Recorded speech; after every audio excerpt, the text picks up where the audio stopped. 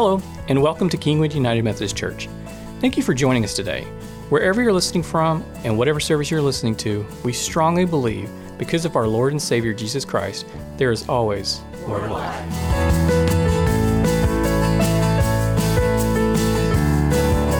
These words from the Apostle Paul to the church at Philippi that echo through the centuries, speaking to you and me, words of instruction to the early church. Paul says, I want to know Christ. Yes, to know the power of his resurrection and participation in his sufferings, becoming like him in his death, and so somehow attaining the resurrection from the dead. Not that I have already obtained all of this.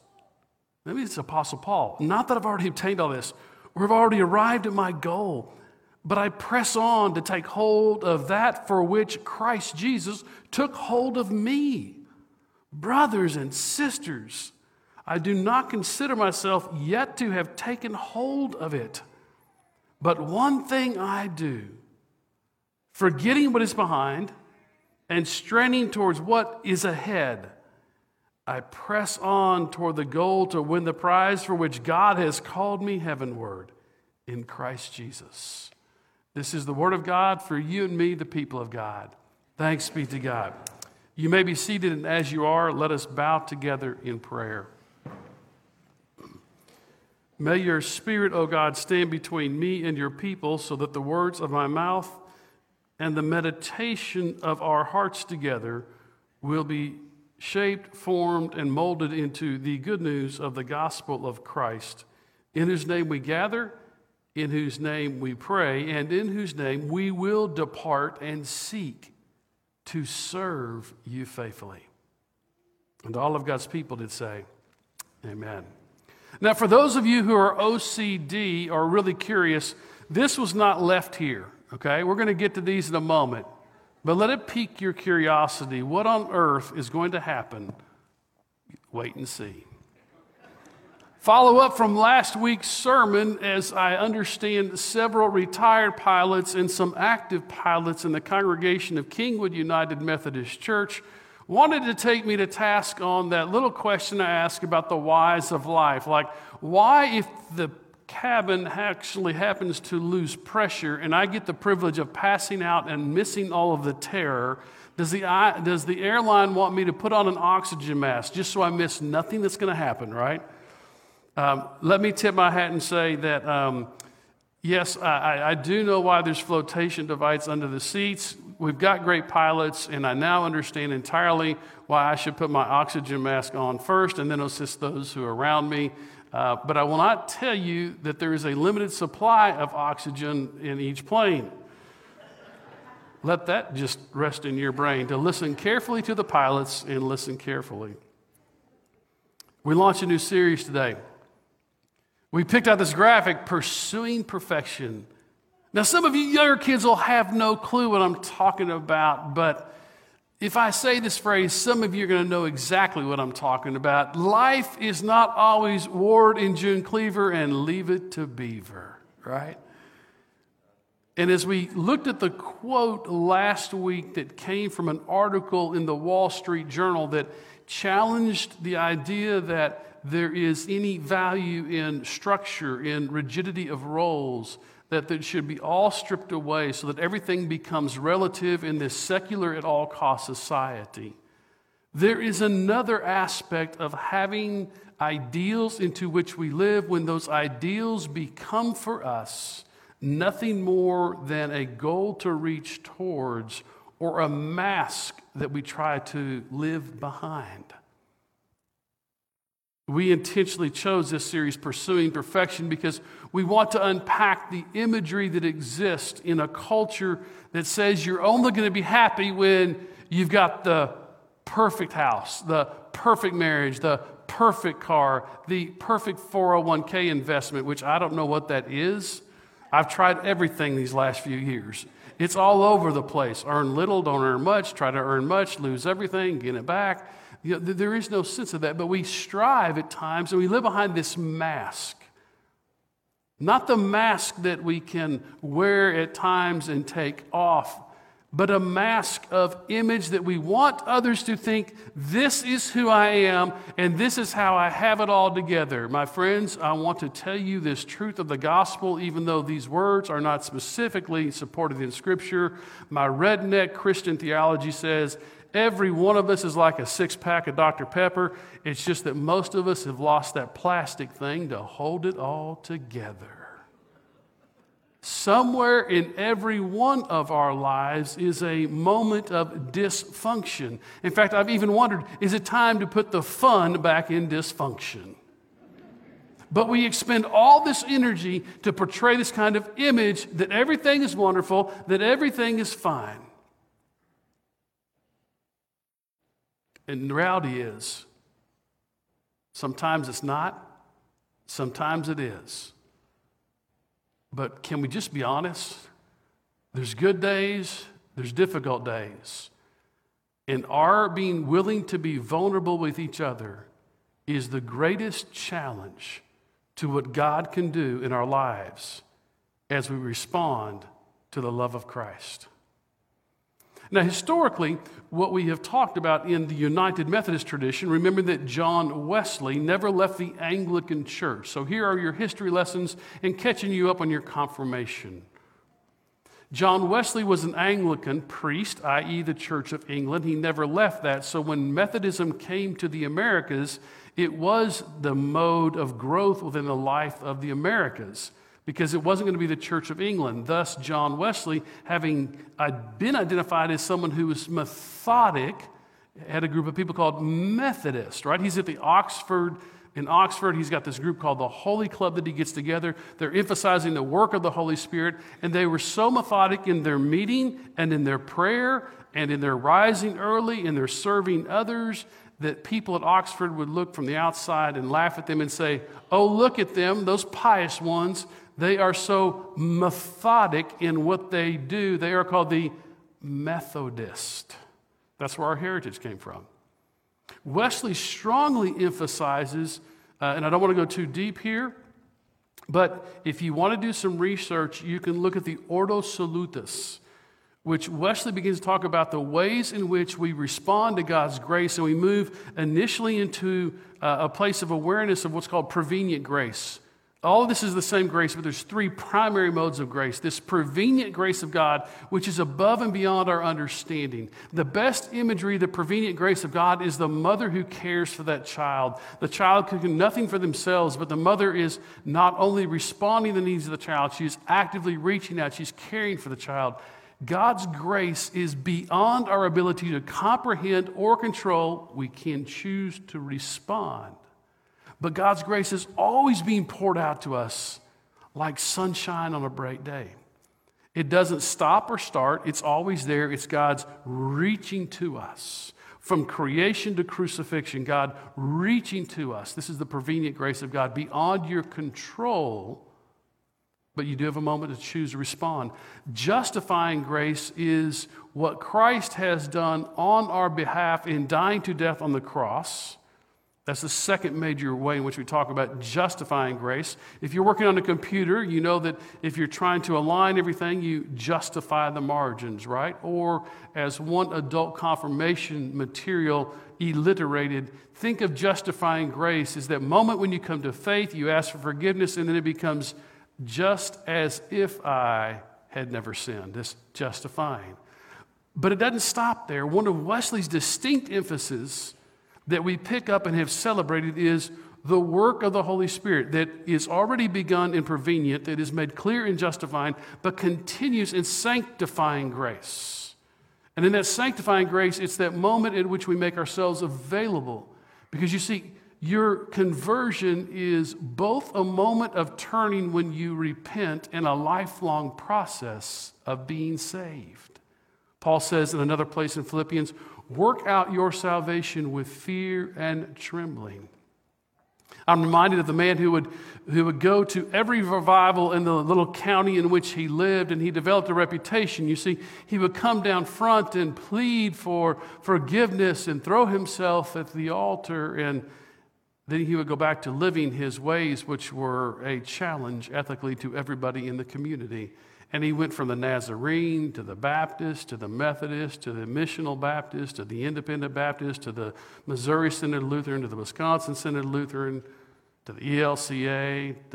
Finally, he comes to one revival, and he comes up front, and he starts his little, Lord, fill me with your Holy Spirit. Lord, forgive me, Lord, fill me with your Holy Spirit. And a wise woman from the back of the church, who was a member of this community, said, don't do it, Lord, he leaks.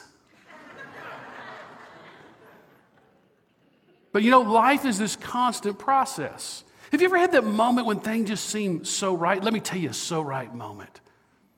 Last year, Christmas was the worst Christmas I've ever experienced. For the first time in my life when I can remember, I wasn't in church, and pretty much because I got COVID, you didn't get to have Christmas Eve. I was the third person on staff to get it. We canceled everything. You remember that wonderful Christmas Eve last year? I do.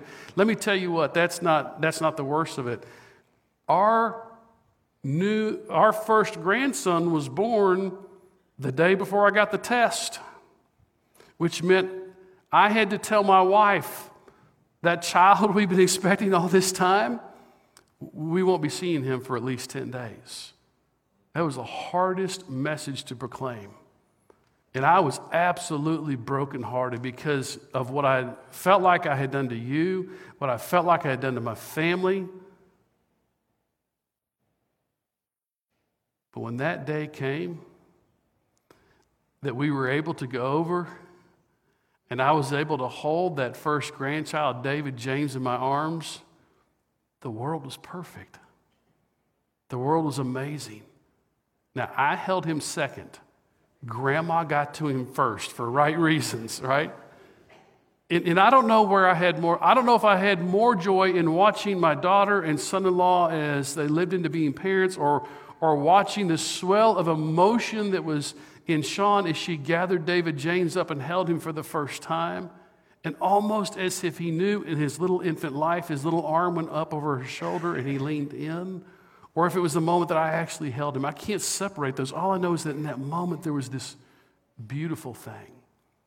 So when we talk about perfection, we lean into pursuing perfection not as the world defines perfection, but as we see revealed in Scripture and in our United Methodist heritage, that we are called to pursue being made perfect in love. This is why we chose this text from Philippians. As Paul mentions to the early church, look, I haven't already obtained it, but I'm striving for it. I'm pressing on. The sense in which the walk with Christ is something that is both the fullness of a moment, but it's also pursuit. And what is the end of that? Well, up until Wesley's really teasing with this, the idea was basically fire insurance for eternity, right? You come to Christ so you don't burn in hell, that's over. Wesley says, well, why do we have to wait to be made fully perfect in love? These moments can happen for us even here on this side of eternity. We don't have to wait for them, right? So when we break into the world that is filled with hatred and division, and we make ourselves fully available to God, there is a moment that is perfection. God's perfect love is made because of what we make available in ourselves. And the historical language in the Wesleyan theology is entire sanctification, because we have made ourselves completely available to the righteousness of God. Now, it doesn't mean that you never sin again. It doesn't mean that you've got perfect knowledge. It doesn't mean that you'll never make a mistake. It doesn't mean that you're free from hardship, heartache, or hurt. It doesn't mean that you're free from temptation. After all, we look at Hebrews chapter 4, and we see that the imagery that is given to us is that in Christ we have a great high priest who, like us, was tempted in every way in his humanity, but yet he did not sin. It doesn't mean that it's freed from future growth. You see, this pursuing perfection, this holiness of heart and life, this being made entirely sanctified, this doesn't mean that we have graduated and the work is done. Here's what it means. It means we have a profound love of God that puts in our hearts, that deposits in our hearts the words that blessed are those who hunger and thirst for righteousness, for theirs is the kingdom of God. It means that when you read the words that thy kingdom come, thy will be done on earth as it is in heaven, you have a desire to live fully into that, to make yourself available and make room in your heart for what God is doing. It means that you choose to be less controlled by the sin of this world and more open to what God is doing. Why is it, my friends, that we will pursue perfection in almost every other area of our life than our own faith?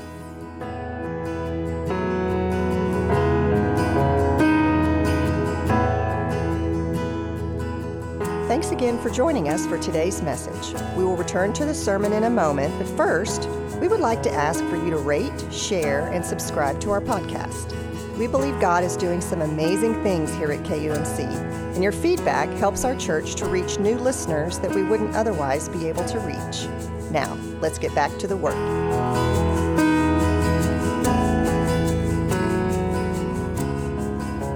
We've been so infected with this message of the American culture that I don't want to offend anybody. You believe what you want to believe, whatever it is. If you believe in dandelions, that's fine. I don't want to offend or hurt you.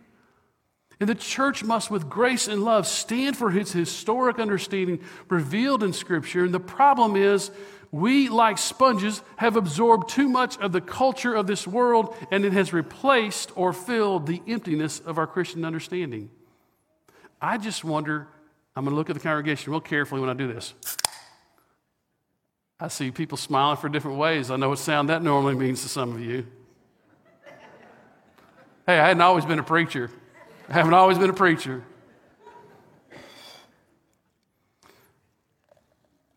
Oh, I should just do this. I don't have to pour like this, do I? Revealing my path and journey, aren't I, huh? You know, Jim Welch said, pour it on the edge, Bert, pour it on the edge. Don't let it foam up. That's what he meant. If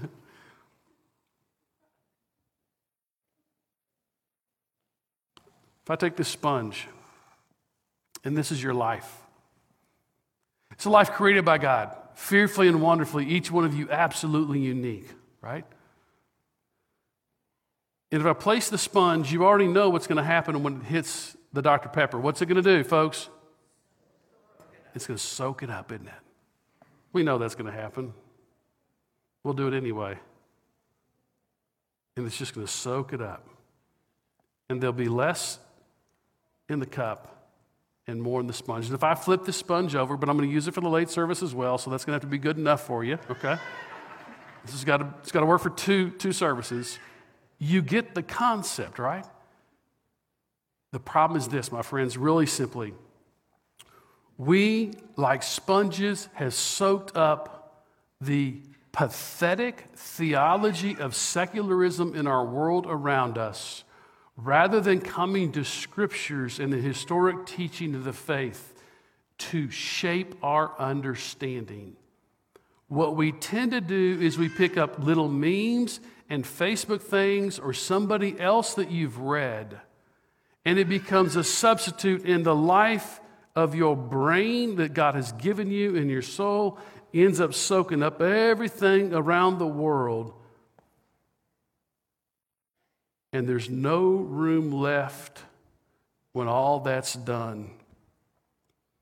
And you just try to fit your filled sponge life into the Scriptures. And then when you come to something that challenges you, you do what Timothy Keller calls bowing at the altar of now. Keller writes and speaks about this imagery that one of the great challenges to embracing the historic faith as the beginning point and then understanding how life can work, we say, well, because we know this now, that can't have been what they meant. There's a very prominent United Methodist pastor, very successful, done amazing work and still does amazing work. And he came forth with this idea a couple of years ago that, to solve the problems in the division of Methodism, Scripture just really is in three buckets. That's the problem. If we just understand, Scripture's in three buckets. And one bucket is the Word of God. That it is timeless and that it's truthful and it remains true for everybody. That's one bucket. But see, there's another bucket, this pastor proclaims. There's another bucket, and that bucket is, well, there was a truth in that passage, but it was only for a particular time. You see, it doesn't apply now. It doesn't make sense now, therefore it doesn't really apply to us. So now we've got two buckets, timeless truth that goes in a bucket. Then we have this, well, it was good then, but it's not true now bucket. And then there's a third bucket this pastor suggests, that the third bucket is actually, it wasn't even inspired by God, it's just a cultural kind of thing. My friends, the church has already worked through this. We did so when we struggled first against Marcionism, and we need to read the history of our faith. We need to read the saints who gave their lives to preserve the historic faith for you and me, so we don't let the culture of this world and shallow bucket theologies fill us up a sponge. And we know what the scriptures say when Paul says, I press on towards the great call of Christ Jesus. I haven't already attained it, but I press on. We know what it means when Jesus speaks the words in the Beatitudes. Blessed are the poor in spirit, for they shall be comforted by God, not by memes and not by Hallmark. One of the great underlying biblical themes that Wesley uses to cast this imagery of entire sanctification, the full part of our life, is from Matthew chapter 5, verse 48. And as good biblical scholars, I know that you will remember that the 5th chapter is where we launch into the Sermon on the Mount, this teaching about who is God and what does it look like to be a reflection of God in this world.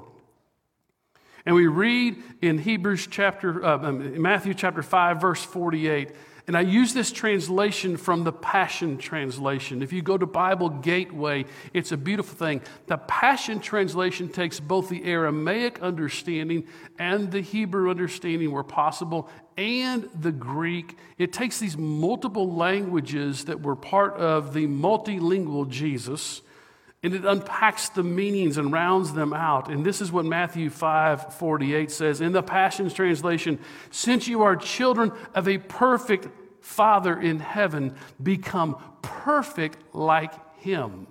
The NIV translation says, since your heavenly Father is perfect, be perfect. But this meaning below the surface is, what does this word telos mean? Both the Greek and Aramaic intention for this word perfect are almost the same. It's whole, it's complete, it's fully mature, it's lacking nothing, it's well-rounded.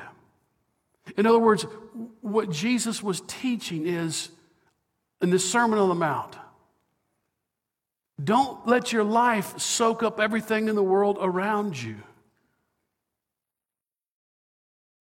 Look to God. And let your life reflect what God is like. Doesn't that sound just like what Paul has just told us? Not that I have already obtained it, but one thing I do, I press on to take hold of that. Do you remember how the word is? I press on to take hold of that for which Christ Jesus took hold of me. So friends, you can be like a sponge and soak up the world and live a miserable existence that's driven by how your life compares to the false platitudes on Facebook, Instagram, and Snapshot, or whatever it is, Snapchat thing. Or you can say, it really doesn't matter what the world says. I'm going to immerse myself in Scripture so that I will know and absorb the biblical understanding of who God is. Friends, we only have to look at our entertainment industry to see that the world hungers for a true message. I will give you this illustration that some of you younger ones will have no clue what I'm talking about, but music, I need y'all young folk to know, music hadn't always been on the cloud, and we haven't always had XM radio. Back in the day, we had things called LPs. Some of us called them vinyl. All right, adults, so this is group participation. Get those helium hands ready. How many of you had a favorite LP album, huh? Yeah, had some vinyl. Then we would spin the vinyl, right? Remember the joke that if that there was a time period in the late 70s and early 80s, they talked about backmasking with some of Black Sabbath and some of that stuff. And if you roll the vinyl backwards, you'll hear messages like, "You will worship Satan," and they had all this crazy messages. And then the joke was, do you know what happens when you play the record backwards on a country and western song? You get your wife back, your dog comes back, you get out of prison. Culture is crying and hungering for hope. And all you have to do is listen to the messages of the entertainment industry that provides you shallow, false promises that look a lot like what even a Methodist preacher suggested are 3 buckets. I listen to a lot of music. I love to watch all kinds of movies. And you may be surprised that my genre of movie stretches everywhere from Nacho Libre to The Fight Club and most everything in between. Let me quote you a little bit from Tyler Durden's character in The Fight Club. It's not worth or anything redeeming to tell you the purpose of the movie. I simply quote this to illustrate the way in which the entertainment industry, even in the most violent of movies, reflects the hunger of our culture for a truth that transcends the current circumstance. Durden's character says this: "We're the middle children of history, man. No purpose, no place. We have no great war, no great depression. Our great war is a spiritual war. Our great depression is our lives. We've all been raised on television and believe that one day we'd all be millionaires and movie gods and rock stars. But we won't. And we're slowly learning that fact, and we're very pissed off." How do you get any clearer? A world that is angry has found that the platitudes of what is offered are empty as buckets. And the world is hungering for hope. When we think what it means to pursue perfection in the Christian journey, it is not a perfect little family. Thanks be to God, it's not about having a full head of hair and being able to wear skinny jeans when you get over 50.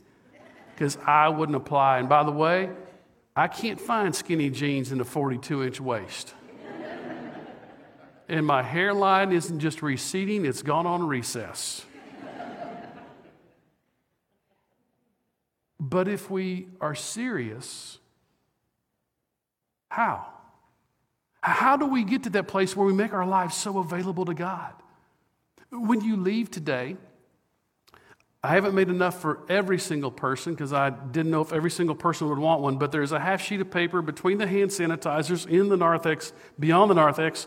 I've listed for you directly from the United Methodist Church, Wesley's historic questions that were asked when he formed the band groups together. And I want to remind you of this. We can talk about theological platitudes, my friend. We can wrap this sermon up and you can say, "Man, I sure hope they heard that, preacher." That's the funniest thing I always hear when someone says, "Good sermon, I hope they were listening." Were you? And we can talk about the theological framework of having these ideas of things, yeah. But do you know where it begins? It begins right here in every one of us. It begins with the men in the life of the church recognizing we must no longer take a back seat and let our lives take responsibility for everything else and say, "Oh, honey, you take care of the kids, you take care of teaching, you take care of..." Men, we've got to step up in the life of the church, take our place of leadership, and take our place of leadership in the life of our homes and walk alongside the amazing partners that God has given us in life. We're called to serve. Basically, guys, if we would just do half of what the women do in the life of the church, this would be an entirely different place. Men, we've got to step up. Church across the board, men and women, we have got to be committed to pouring our lives into the Scripture and finding places that we are held accountable with each other in the walk of Christ. The treasures of the faith are here for us. The choice we have is quite simple. What are we going to soak up? All the stuff of this world and leave no room for God? or friends, hear this call. When we repent of our sin, we wring out all the junk and messages and tapes of this world. And now we have room for God. Let's pray together. God, would your Holy Spirit pour upon us and awaken us to the pouring of your Spirit? Would you help us to recognize in each of our lives what we need to turn away from to make space and room to turn towards you? Would you help us as individuals to live faithfully from the waters of our baptism? Would you pour your strength upon the men and women in the life of the church to have conversations openly about their walk with Christ together, to pray together, to talk with their children and help their children grow in the faith so they would have confidence that you are a God of love. God, not one of us has attained the great and high calling of Christ Jesus. But help us to live into the words of the Scripture that we press on. We press on to lay hold of what you already have grasped and laid hold of in our lives in Christ. And this we pray in the name of the Father, the Son, and the Holy Spirit. And all of God's people did say, amen.